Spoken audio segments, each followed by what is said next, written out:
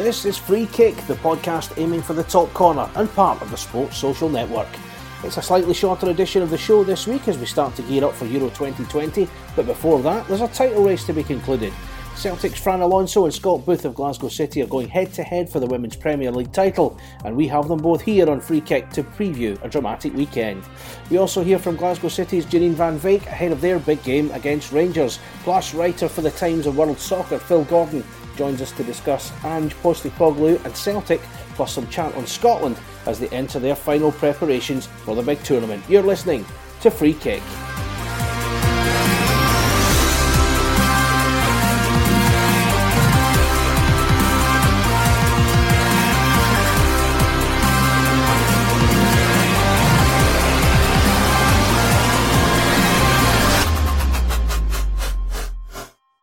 I'm Craig Anderson and welcome to the show. Just when you think the drama of the domestic season is over, along comes the Women's Premier League to add another layer to the excitement. Two teams are in for the title in Glasgow City, who are 3 points ahead of Celtic, while Rangers are also looking to gatecrash the top two for that prestigious Champions League spot. To do that, Rangers must beat Glasgow City, while Celtic have to win at Motherwell to keep the current status quo. But as we know with football, anything can happen. It's going to be nervy, that's for sure, so we decided to get the view from the camps of the top two teams as they prepare to go all in their respective quests for glory.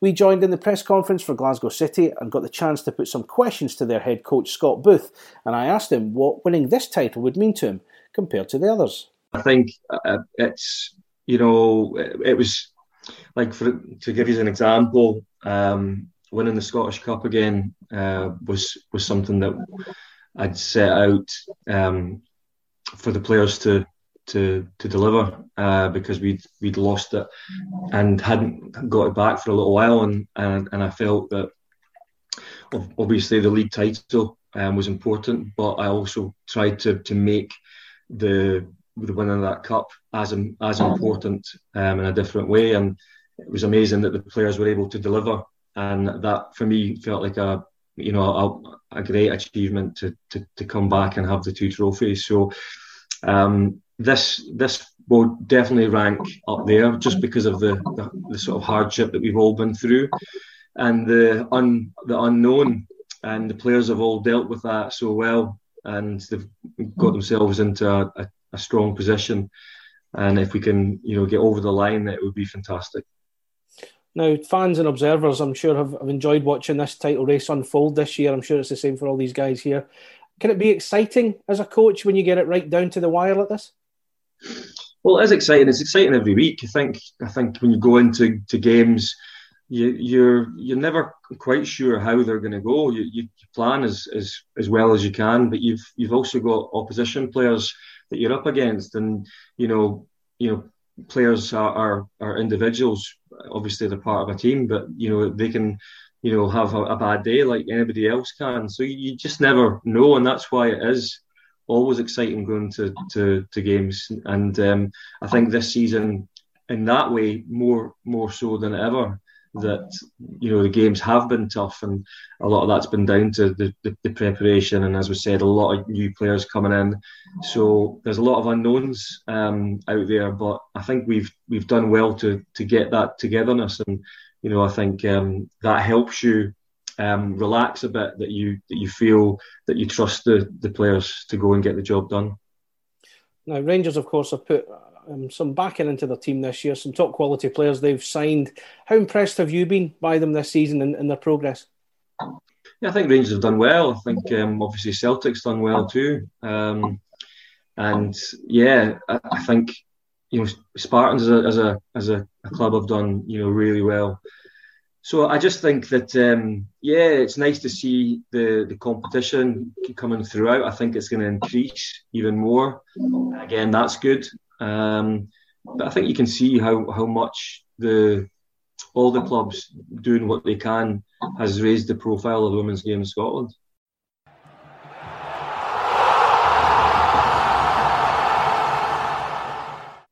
Scott Booth joining us on Free Kick, part of the Sports Social Network. We're staying with Glasgow City a little longer, and also joining us on the press conference was defender Janine Van Wyk to look ahead to the game with Rangers on Sunday. Janine joined Rangers last summer and in her career has become South Africa's highest capped male or female player, led Banyana Banyana in the 2019 Women's World Cup and played for Houston Dash in the NWSL in America. So, after a turbulent year in Glasgow because of COVID and a knee injury she sustained, I asked what it would mean to come out with a title to show for her time in Scotland. Well, I'm excited. It would be my first title for any team, any club. So it will mean a lot to me in my career. Never won a league title before. I'm extremely excited for the game. I know it's in our hands, and we will do whatever it takes to hopefully get that gold medal around our necks and lifting the trophy once again for 14th time. But me being part of it, overwhelmed by it and just happy that I was part of this club this season and, helping to contribute to get to this stage in the season. Now, other than winning the league title, if it happens, and the Champions League qualification, what would you say is the biggest thing you would take from this season and your experience in Scotland so far? I think just the difficult times that we went through. I don't think any footballer would have, prepared mentally and physically to be in a situation where you play on and off football, coming to training, and then obviously COVID happened, and then having to be in lockdown and training at home by yourself, individually, and then coming together again as a group, and me being injured played a huge part, going back to South Africa and then returning and missing the first part of the season.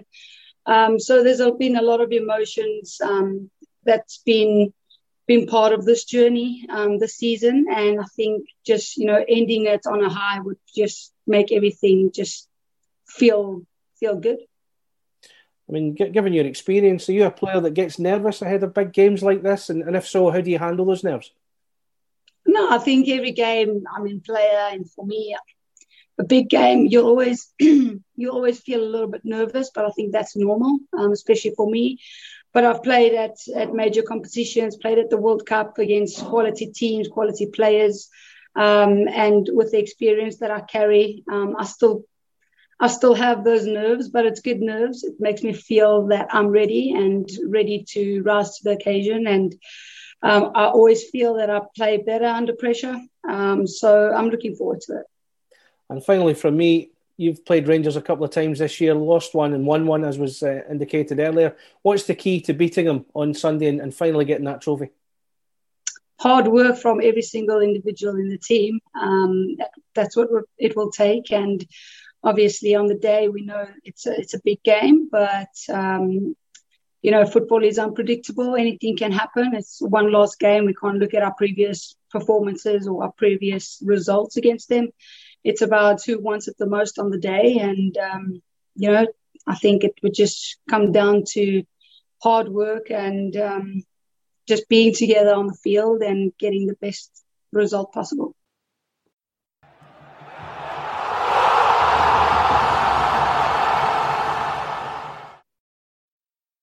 Welcome back to Free Kick, part of the Sports Social Network. Before the break, you heard Janine Van Wyk of Glasgow City looking ahead to their big clash with Rangers on Sunday in the SWPL finale. Heading across Glasgow, and it's not just City who are in for the title, of course. Celtic's women's team are ominously poised, 3 points behind and not a lot between them in goal difference, waiting and hoping that Rangers, of all teams, can do them a favour. Celtic are away at Motherwell, and I got the chance to catch up with their manager, Fran Alonso, to talk about the game, and as you'll hear, it's not just the title he's hoping for, but a place in what's going to be a very financially lucrative Champions League next season.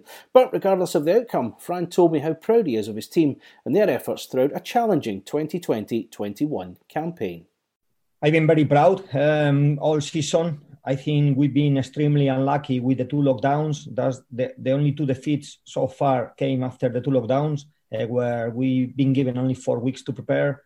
But apart from those two games, and then obviously a draw that we managed to rescue a point in the last 2 minutes of a game against Forfar, it's been 100% winning record every other game. So it's extremely difficult in a league like this one, playing 3 times each team.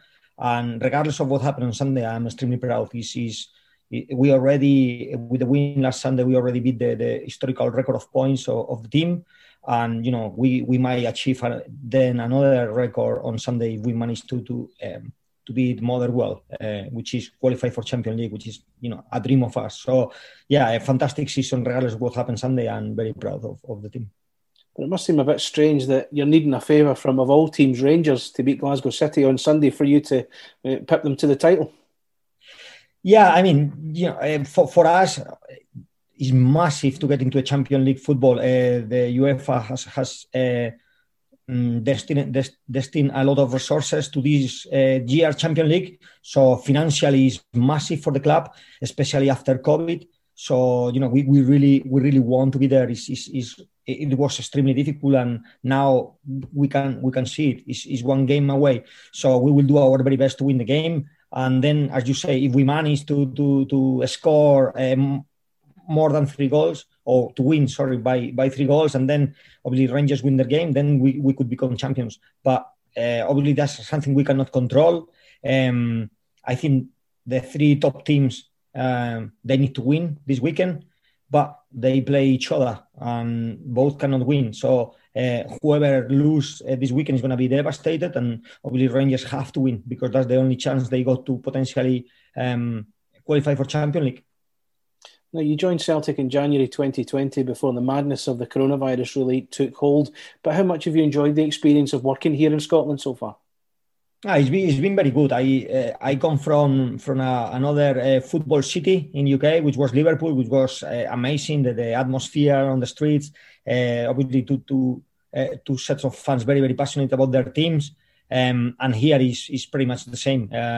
Obviously two big clubs in the city. In the women game is 3, but 2 big clubs in the city. So much passion for both clubs, and that's what moved me to come here. I lived this already when I was in the Premier League, in the men Premier League, in the changing room of Southampton. We got former players of both teams, and it was a great banter. Obviously, we were a family, so it wasn't any bad feelings. It was just banter, and I absolutely love it. And obviously, always I was in the Celtic side. So far in these months here, it's been already 14 months, I think, 14, 15 months. And yeah, I love it. It's been very hard. It's been very hard because of the lockdowns, living here on my own. It's been tough, but, obviously football is what we love.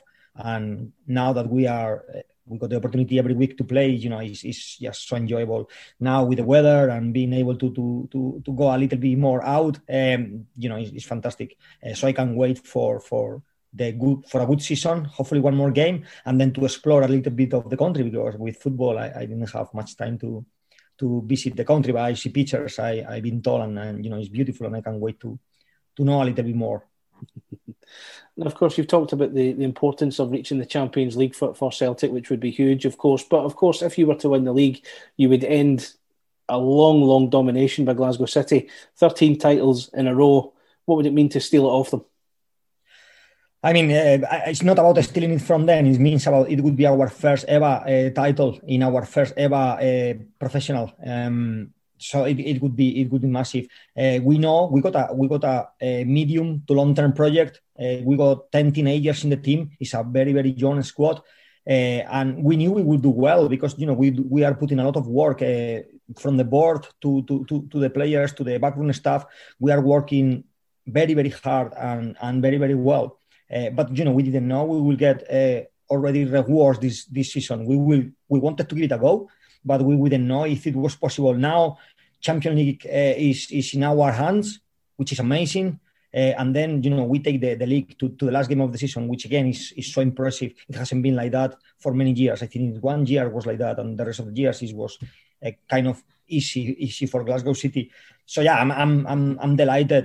It's not about taking it from them. For me, it's about us. We need to try to grab the Champions League, and then if the other 2 circumstances go our way, I don't know, we are going to celebrate like crazy because this is unbelievable. It's been hard for everyone, and the reward at the end of the season would be something fantastic. I really, really hope for my players that we are lucky enough to get this Champions League spot. And if the other scenario happen, I don't know, that would be like amazing dream. But again, it's two conditions that it's not in our hands. So we have to focus on what we can control, which is try to get the 3 points against Motherwell. Now, when reading up on you, I read about the pride you had in joining a club like Celtic. Obviously, the bigger Celtic name's huge across world football. Tell us about that pride you have and why this means a lot to you to be at a club like Celtic. So it started at Southampton changing room. We got former Celtic players like Victor Wanyama, Fraser Foster, Danny Fox, Josh Hoyball, Arthur Boruk. And then we got also Stephen Davis, who was a former Rangers. So they got always this banter. And I remember watching a Glasgow derby there in the TV, in the changing room. In the training ground. And they leave the game like they were still in the club. Like the passion is still there. And I thought, oh, wow, that's something special. Because obviously in professional football, you see players coming from other teams and they don't really want that team to do well because maybe they left with bad feelings. But that wasn't the case at all with the former Celtic players. They were obsessed with the club. They still support the club. So it became a very, very special club. For me, I get quite close to Victor Wanyama. And obviously Victor Wanyama is still a fan of Celtic. They're still, every time we win with the girls or whatever, they always like or tweet or they always do something. So it was a very special club. And then obviously when I learned about the interest, I thought, wow, what an opportunity! One of the biggest clubs in the world. Actually, when I first signed, a couple of days later we went to Gran Canaria, and I saw something that I couldn't even imagine. We played there at Bayer Leverkusen, a friendly. And we got a big group of fans singing in English, in a terrible English accent. They're all Spanish. And I asked them, I say, well, what team do you support? And she said, Celtic. And I said, no, but in Spain. I said, we don't support any team in Spain. We are Celtic fans. And I said, but you're Spanish. I said, yeah. I couldn't believe, how massive the club is. So yeah, I'm delighted. And, I came here because of the passion. And, I'm a very passionate man.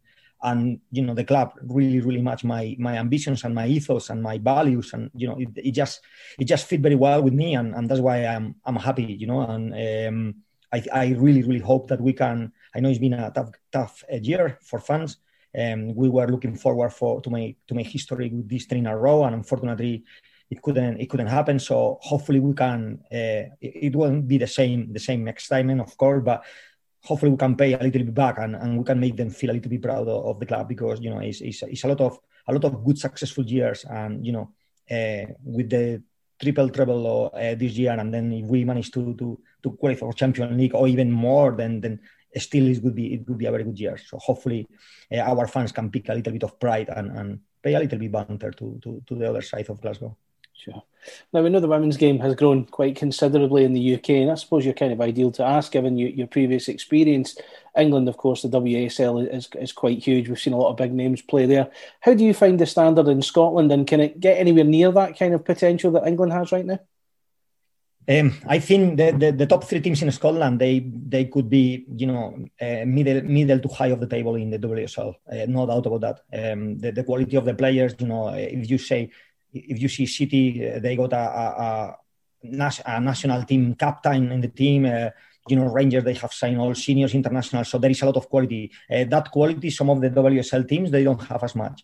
Of course, in terms of the league, the WSL is much more competitive, because every club is they got the structure of the club. Every club is professional, and they got a massive help as well from the English FA financially. But in terms of the top 3 teams, and then maybe Spartans, Hibs, always give you tough games. They compete well.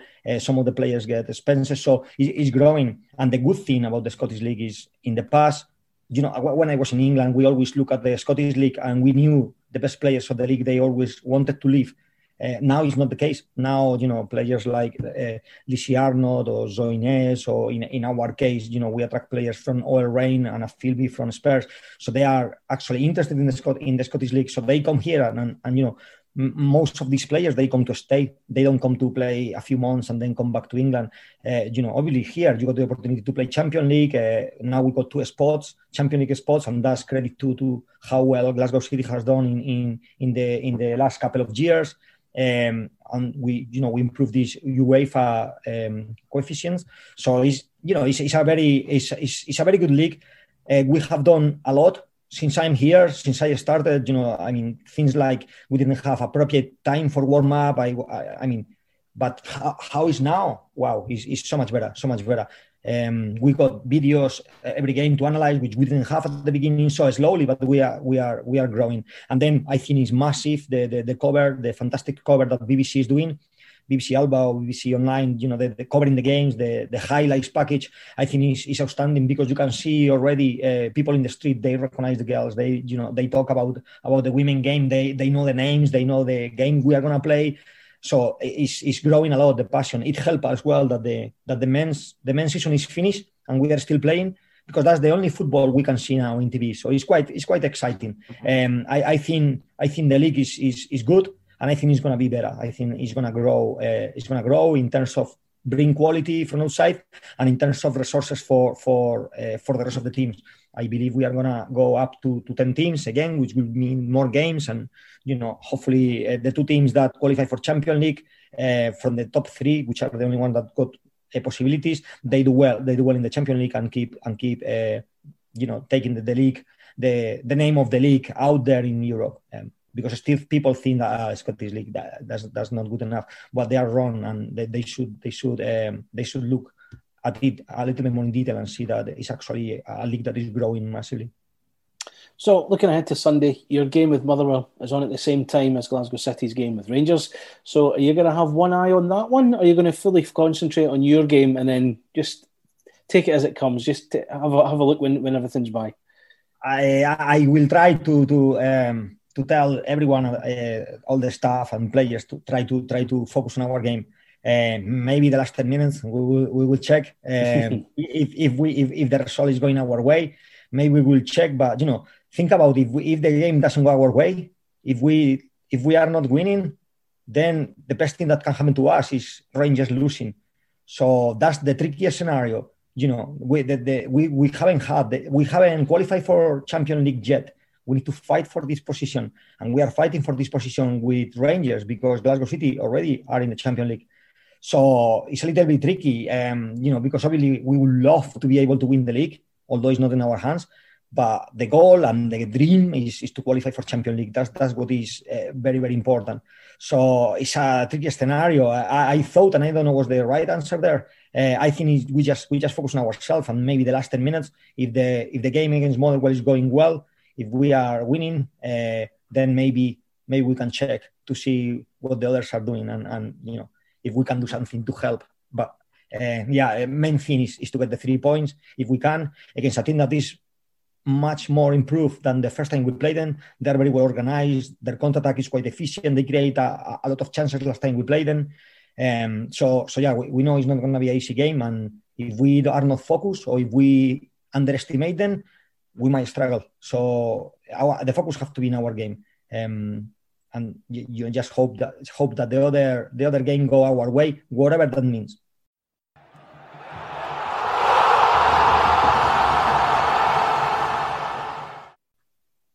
This is Free Kick, part of the Sports Social Network. Welcome back. Fran Alonso, Celtic women's coach, ahead of the big SWPL showdown on Sunday, and best of luck to all teams and players involved. Finally, we go from Celtic women to Celtic's men's team and the ongoing saga that has become the vacant managerial position at Parkhead. Former Bournemouth boss Eddie Howe, who looked to be locked in to replace Neil Lennon, didn't go through, leaving the club to seek another potential new manager. They've now turned to Yokohama Marinos boss Ange Postecoglou, a former Australian national team boss, and the process is ongoing to bring him to Scotland, UEFA coaching licence notwithstanding.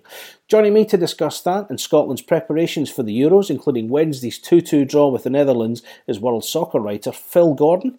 And I began by asking if it was wise for Celtic to go all in for Postecoglou, having done so with Eddie Howe and coming out with nothing. I think the whole idea that you would suddenly discover the manager of your dreams is always a bit naive. So I think you're maybe always better having. It's a bit like girlfriends. Don't always just think there's only going to be one. Maybe you should have a second or third, a third choice or whatever. But you actually, with managers as well, now there's such a rapid turnover as well, and I think it's changed a lot. Even in the people keep, particularly with Celtic, are going to kind of reference a lot of the the summer when Martin O'Neill was brought in 2000.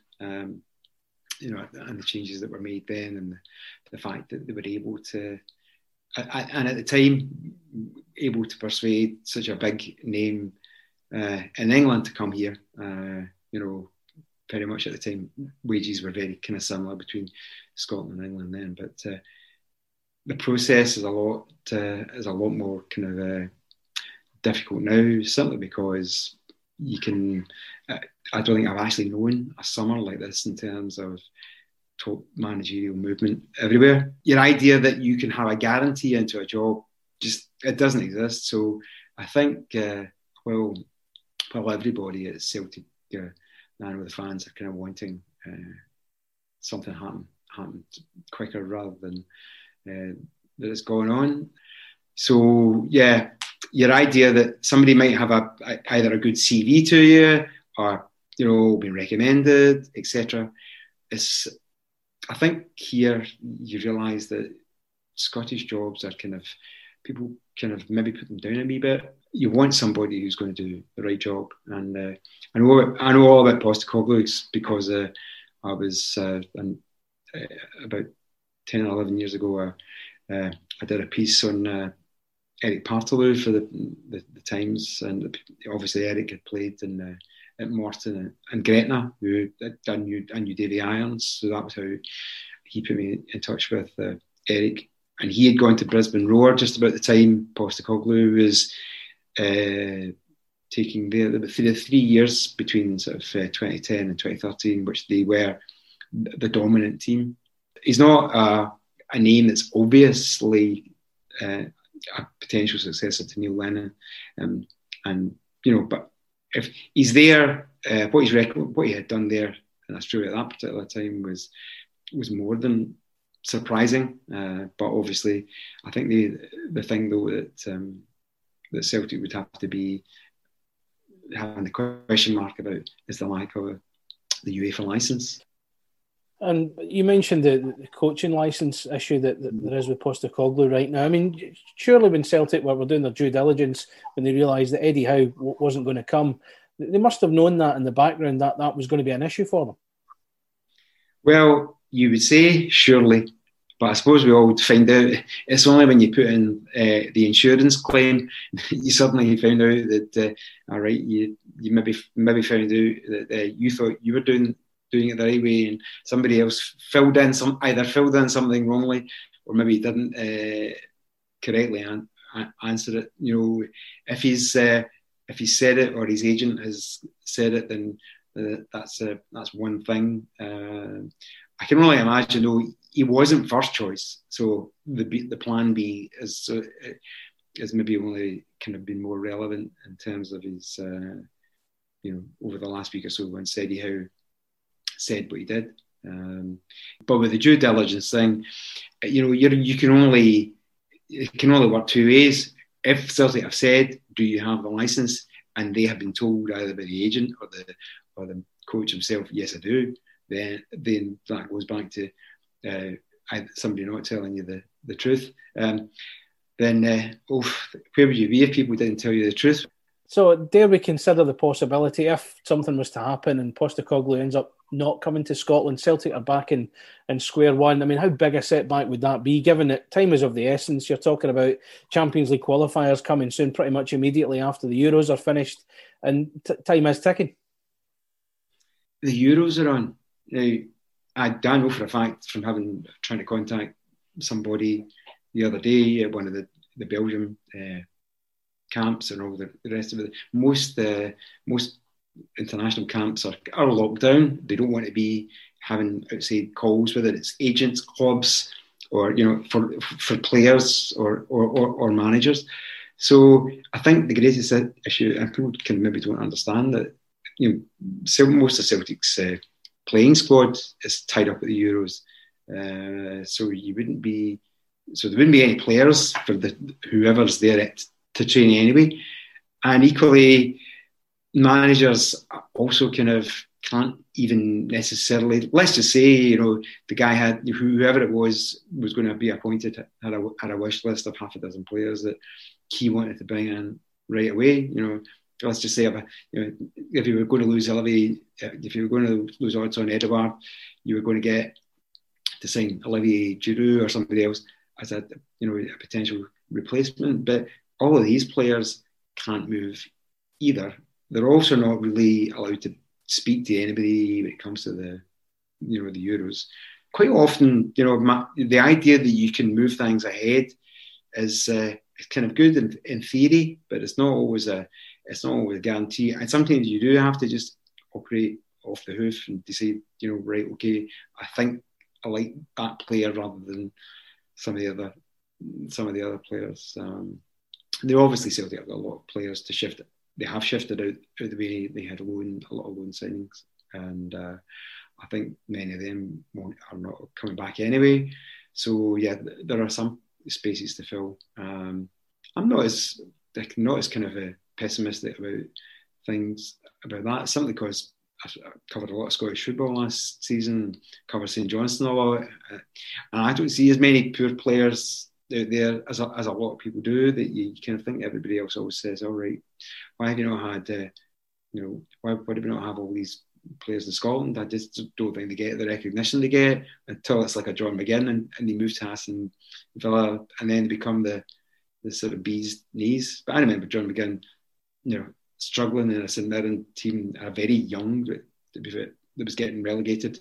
And see him one night at Fir Park. I think it was the night that the relegation was confirmed, and there you go. That was one of the best things that happened to John McGinn, because you have to have a setback, whether it's manager or player, to succeed. So he went on to go stratospheric in terms of his career.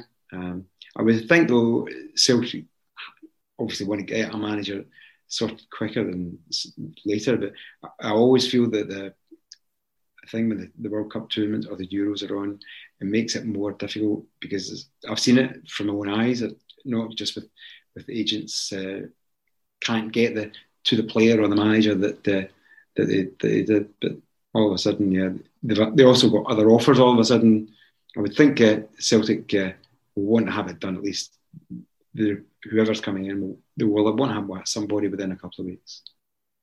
Now let's talk about Scotland while I've got you, Phil. I don't want to age you here. I certainly don't want to age me, but it's certainly nice to be looking ahead to a major tournament where Scotland are involved. I'm certainly excited for it. What about you? Oh yeah, aye, definitely. It's a kind of very much. You kind of forget how the whole. I grew up just going to every tournament, or if not as a fan, and watching it on TV, and kind of went to Italia '90 as a fan, and then covered France '98. But I can remember Scotland being beat the World Cup was the almost like a 5 in a row between '74 and '90, and so I was kind of fortunate enough to, when I worked at the Evening Times, I covered Euro '92, which was the first time that we'd been in any of them, and then obviously Euro '96 as well was a kind of similar story of quite unlucky, and then I think in some ways, I'm a big admirer of Steve Clarke. I think he's actually, I saw what he did at Kilmarnock with I was just covering them a lot of the time in terms of games that he had to, he basically had to deal with, because he already inherited a squad. He was about 5 or 6 months away from the next transfer window, and turned the relegation team from that into a third place team that was beating Celtic and Rangers, getting into Europe, etc. So I think he has slowly done the same with Scotland, but on the basis of last night, or the game against the Dutch the other night, I think he's given, it's not just the solidity in terms of at the back, he's given the players a lot more kind of confidence going forward. I'm always a big, I haven't seen Kieran Tierney over since he was a 16-year-old, and the likes of seen Andy Robertson when he was at Dundee United and everything. I always kind of saw these players coming through, and it was never any idea in my mind that we didn't have players that were talented. And Kevin Gallagher, who said that he looked at them all and said he thought there was talent here, even though he was kind of looking, even though Kevin lives in in Blackburn now, but he felt there was a talent that just wasn't ever getting the chance to shine. I think now that the excitement that's been generated by not being involved for so long has actually helped us in a way. It was probably better the other night that we didn't beat the Dutch, because that might have, having remembered Argentina '78, that might have actually taken the thing into another level of expectation. And the thing about people who forget about Argentina '78 was that we really had a very good team. Literally a month before, Kenny Dalglish scoring the winning goal for Liverpool in the Champions League final against at Wembley against Bruges, and Graham Souness is in it. Joe Jordan was a top player and a top striker, scoring in three World Cups on the row. So we were foolish enough to be saying we were going to win in Argentina, I think, but I think it was a kind of reflection of the optimism in the country at the time. And when it hit, and when we didn't, even though we had the win over the Dutch and Archie Gemmell's goal, that sort of notwithstanding, it was definitely a huge setback. I think it took the country, the public, a good few years to kind of get over Argentina '78. So with this one, I definitely sense it's a huge shame that there's been no fans, because you'd be able to measure it. And this sort of been, you would just sort of see people out all the time. The whole idea of the sort of build up would definitely have caught on. But I think that's definitely how the way it feels. It feels to me like the best. Maybe absence makes the heart grow fonder. So maybe that's helped us. Definitely. And you mentioned that the game with the Netherlands the other night, a 2-2 draw it was, goals from Jack Hendry and Kevin Nisbet. And again, I think maybe Steve Clarke was forced into a position where he had to play players that he maybe didn't want, well, maybe not so much didn't want to play, but didn't have or wasn't going to play because of obviously the 7 that missed out due to the COVID scare. But how encouraged will he have been by that performance, and does it give him any potential headaches for the opening game against the Czech Republic coming soon?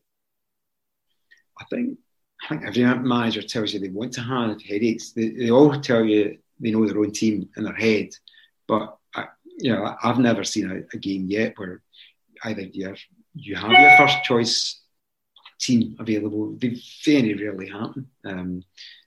Famously, Celtic beat Barcelona under Neil Lennon and did it with a Spanish reserve striker, because Gary Hooper, top scorer, didn't start that night, which is why Tony Watt came off the bench to score the goal. I think from Steve Clarke's point of view was we were looking at the squad a few months ago, particularly in March for the Nations League game came round, and we thought we were a bit thin in some positions, but players have grown into roles. The other thing is that Scott McTominay was being used in both, and back in March, he did so well that in the defensive role that you think, get him back in defence the way it was. But he's had such a stellar season for Man United in the midfield. You can't really sort of do that. So he was on the bench the other night. So we didn't use Scott McTominay there.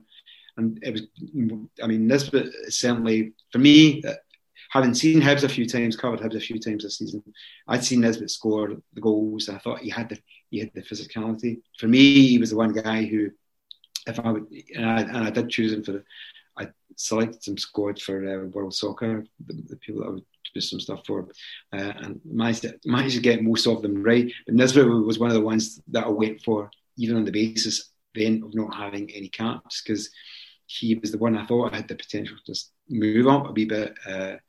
His mobility was pretty good. He worked hard, and he always seemed to have an eye for the chance. Jack Henry definitely has added a bit more to his game. It's possibly helped Jack being away in Belgium and being out the scrutiny a lot, because he was struggling big time at Celtic for confidence. You do that, like the fans don't have the confidence in you either. So if you're able to go and play your game without that and develop, all young defenders need the time to develop. And I think, obviously, if you've got a wee potential either issue. The other thing is that I think every manager would say you want to have somebody that you can do or bring somebody on in a game or react to the situation your plan A might think is what it's going to be. That if you get an injury to someone, and I think it's quite good that he's discovered. He hasn't discovered, but James Forrest is always a willing worker. The Celtic fans will understand how hard the guy works. People only see James as a kind of front player, but there are no such luxuries in football. It's certainly not a Steve Clarke team. He wants all these players to work hard. And I actually thought that was one of the kind of, James Forrest was one of the sort of quiet successes of because he's just trying to get back in the Dutch game the other night, that role. And I think obviously with Stephen O'Donnell, which is probably, he would probably still be Steve Clarke's worst pick, but it might come to it that he might want to decide that, there you go, I would go with James Forrest in a specific instance.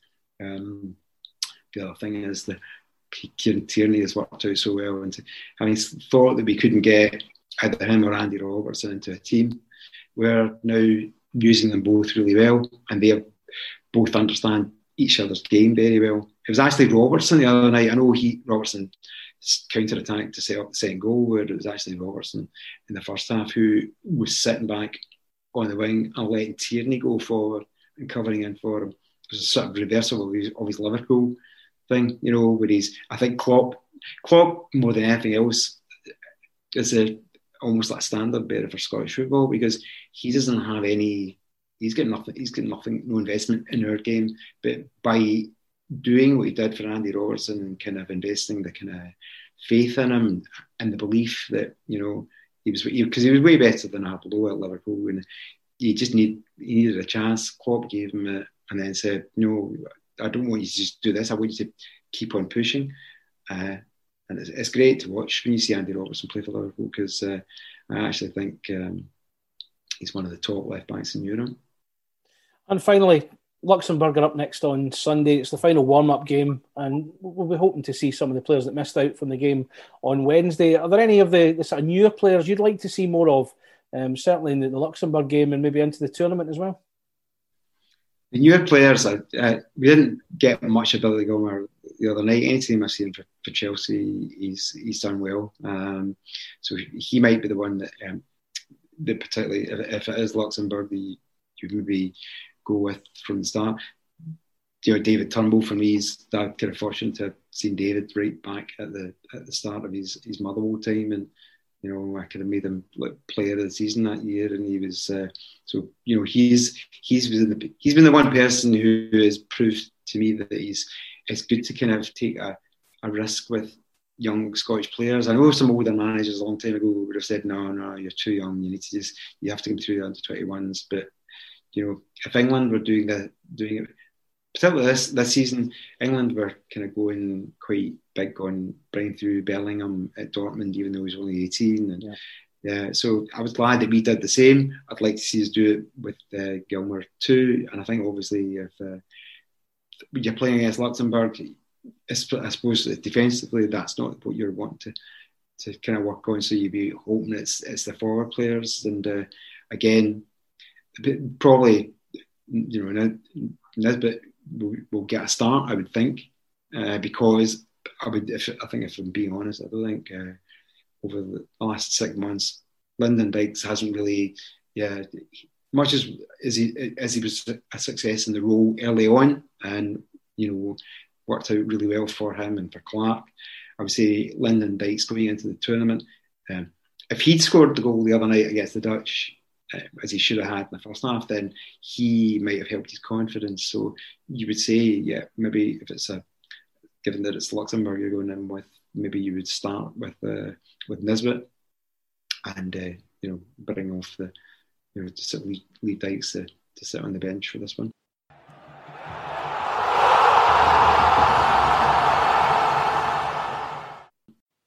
Welcome back to Free Kick, part of the Sports Social Network. And that was football writer Phil Gordon, who joined us to talk about Celtic and Scotland ahead of the Euros. Before we go, we've seen a few managers take up new positions in the last week or so congratulations to Barry Ferguson, who's taken up the reins at Alloa Athletic after leaving newly promoted Kelty Hearts, who themselves appointed former Rangers and Hibs midfielder Kevin Thompson. Peter Grant, who left Alloa at the end of the season, has replaced Stevie Crawford at Dunfermline Athletic. Billy Dodds is the new head coach at Inverness Cally Thistle, replacing John Robertson, who has moved upstairs, while Paul Sheeran has come in at Falkirk in League One, and Stephen Farrell has replaced Jim Duffy at Dumbarton, leaving Stranraer. Is that us all up to date? Good stuff. Next week we're getting ready for the Euros and we can't wait, so listen out for that. But that's about it for Free Kick, the Scottish Football Podcast, and this podcast is now part of the Sports Social Podcast Network, the UK's first dedicated sport podcast network. So find the next show you'll love or join the team at www.sport-social.co.uk. In the meantime, I want to thank my guests Scott Booth, Janine Van Wyk, Fran Alonso and Phil Gordon. I'll be back next week, so take care, have a great weekend, and I'll talk to you soon. Bye for now.